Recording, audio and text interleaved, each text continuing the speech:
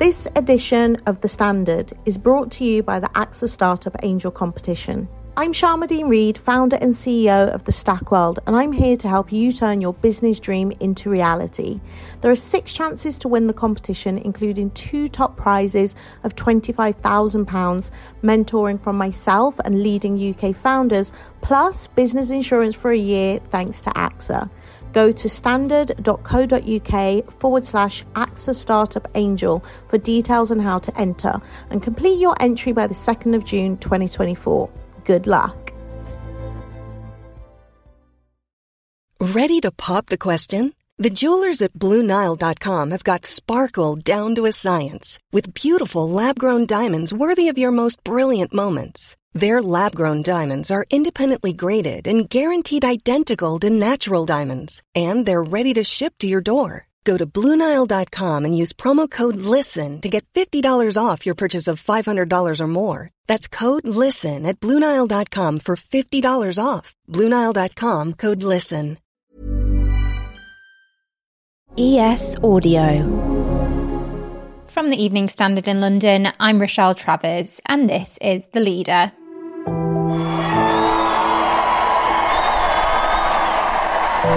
The sounds of the Diamond Jubilee celebrations 10 years ago. Now the Queen is about to hit another milestone, 70 years since she first took to the throne. Elizabeth II is the first ever British monarch to celebrate a Platinum Jubilee. Although most festivities are planned for the summer, hello extra bank holiday in June, the actual anniversary is this Sunday.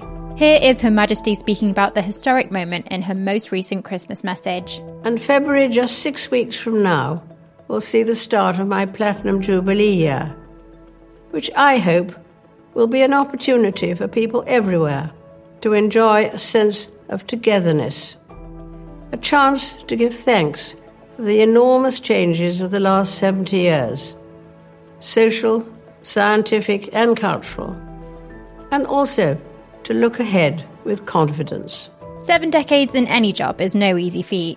Never mind it being a period of time that has seen 14 prime ministers, numerous wars, we've joined the EU, then left, and there's also been that global pandemic we've all had to deal with too.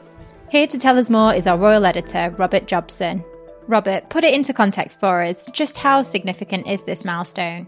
Well, it's hugely significant. It's something we probably won't see again. I mean, the Queen came to the throne when she was just 25 and has lived a very full and long life. So really to reign for 70 years is the first time in British history that's ever happened. She's not only the oldest monarch, but the longest reigning. So I think it is hugely significant. I covered the Jubilees, the Golden Jubilee and the Diamond Jubilee, which were very big, significant events. But I think there'll be a lot of people aware that, we're in a transitional phase of the monarchy at the moment, and we haven't got the Queen for that much longer. And I think that will probably make it a little bit more emotional, particularly with the Duke of Edinburgh no longer being with us, having passed away last April. I think that'll make it even more poignant. Take us back 70 years to the day she took to the throne. What was the country like and what was she like back then? Well, obviously it was post-war Britain. It was quite an austere situation. We still had rationing. Sir Winston Churchill was on as Prime Minister, but he obviously served her father through the war. It was his second stint as Prime Minister. And she came to the throne. And at that time, of course, the British Empire was in decline. A lot of the countries were demanding independence. And there was a transition phase in terms of the importance and relevance of Britain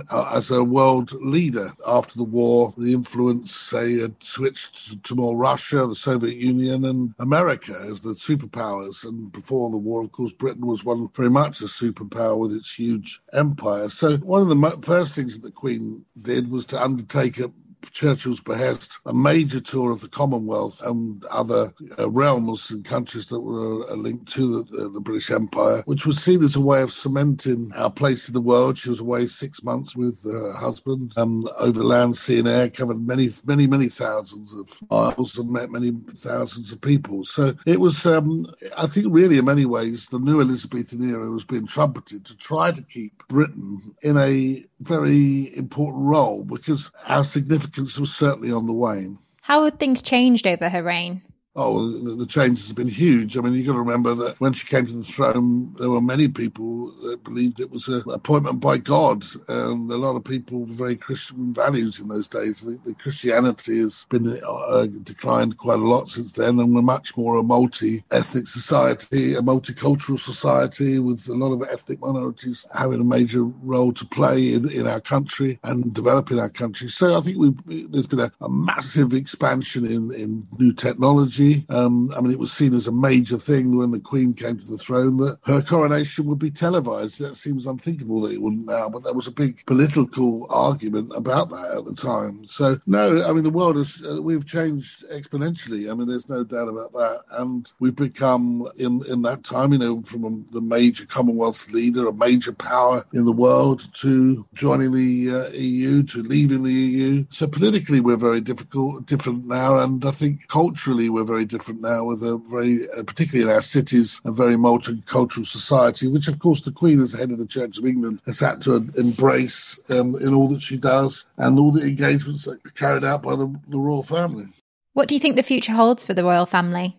Well, it's difficult to have a crystal ball, but I think we're in transition at the moment between the reigns of Her Majesty the Queen to Prince Charles, who will become King Charles and have Queen Consort Camilla at his side. But, he's a man of 73, and we don't know how long he'll be on the throne. So obviously the important focus has been on modernity. And I think with William and Catherine, there's a real sense of positivity towards them and William's future reign. Yes, there's a lot of difficulties going along at the moment with Prince Harry and Meghan's departure. But in many ways, I don't think that'll feature very highly in people's thoughts when it comes to the grand story of the monarchy in, say, 20, 30 years' time. I think it'll be seen as a blip.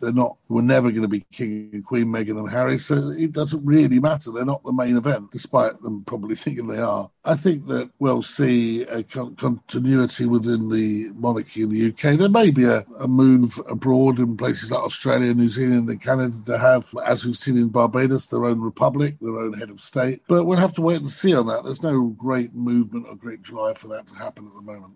Just run through some of the celebrations that are taking place to mark the Platinum Jubilee. It's all sort of focused in the summer. There'll be the Windsor Horse Show in May, which I think will have a lot of celebrations. But it's all going to be focused around extended bank holiday weekend from Thursday the 2nd to the 5th of June, which will provide a lot of the communities a chance to celebrate the Queen's historic milestone. I mean, the 4 days of celebrations are going to include public events, activities, and also moments, what will be called national moments of reflection over the Queen's service. There's going to be, on the Thursday, on the 2nd of June, there'll be a big parade for Trooping the Colour, where 1,400 parading soldiers and 200 horses, 400 musicians will all get together for a big parade that will see the Queen on the balcony with members of the royal family and a big fly-past by the RAF. There's also going to be Jubilee beacons lit up across the country, as we've seen in the past Jubilees. There's going to be a service of thanksgiving, which I think will be very poignant now that the Queen is no longer with Prince Philip at her side, which will be a time for the country to not only give thanks to the Queen's reign, but it'll be a chance for everyone to reflect on the reign as well. I think the Queen is going to have the most fun, actually, on the Saturday at the Derby at Epsom Downs, when she'll be joined by many members of the royal family for the famous horse race. She's a great lover of horse racing. Let's hope she can have a winner for that.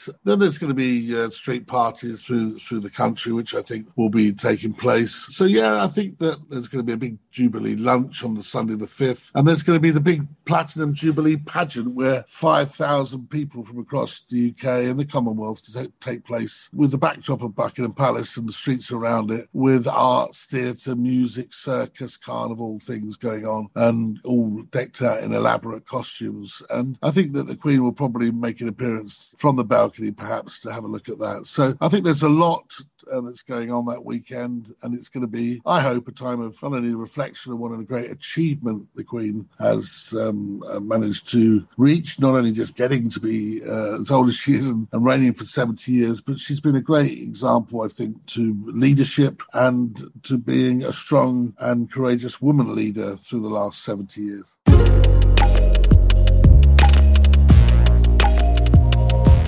And that's it from The Leader. This podcast is back on Monday at 4 p.m.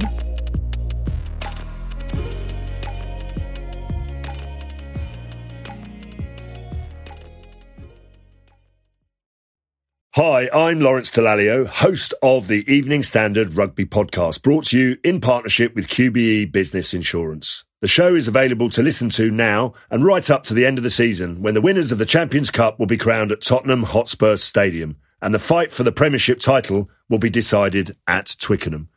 QBE is one of the world's leading insurers, and they will help your business build resilience through risk management and insurance solutions. Subscribe and download now wherever you get your podcasts. Thanks for listening.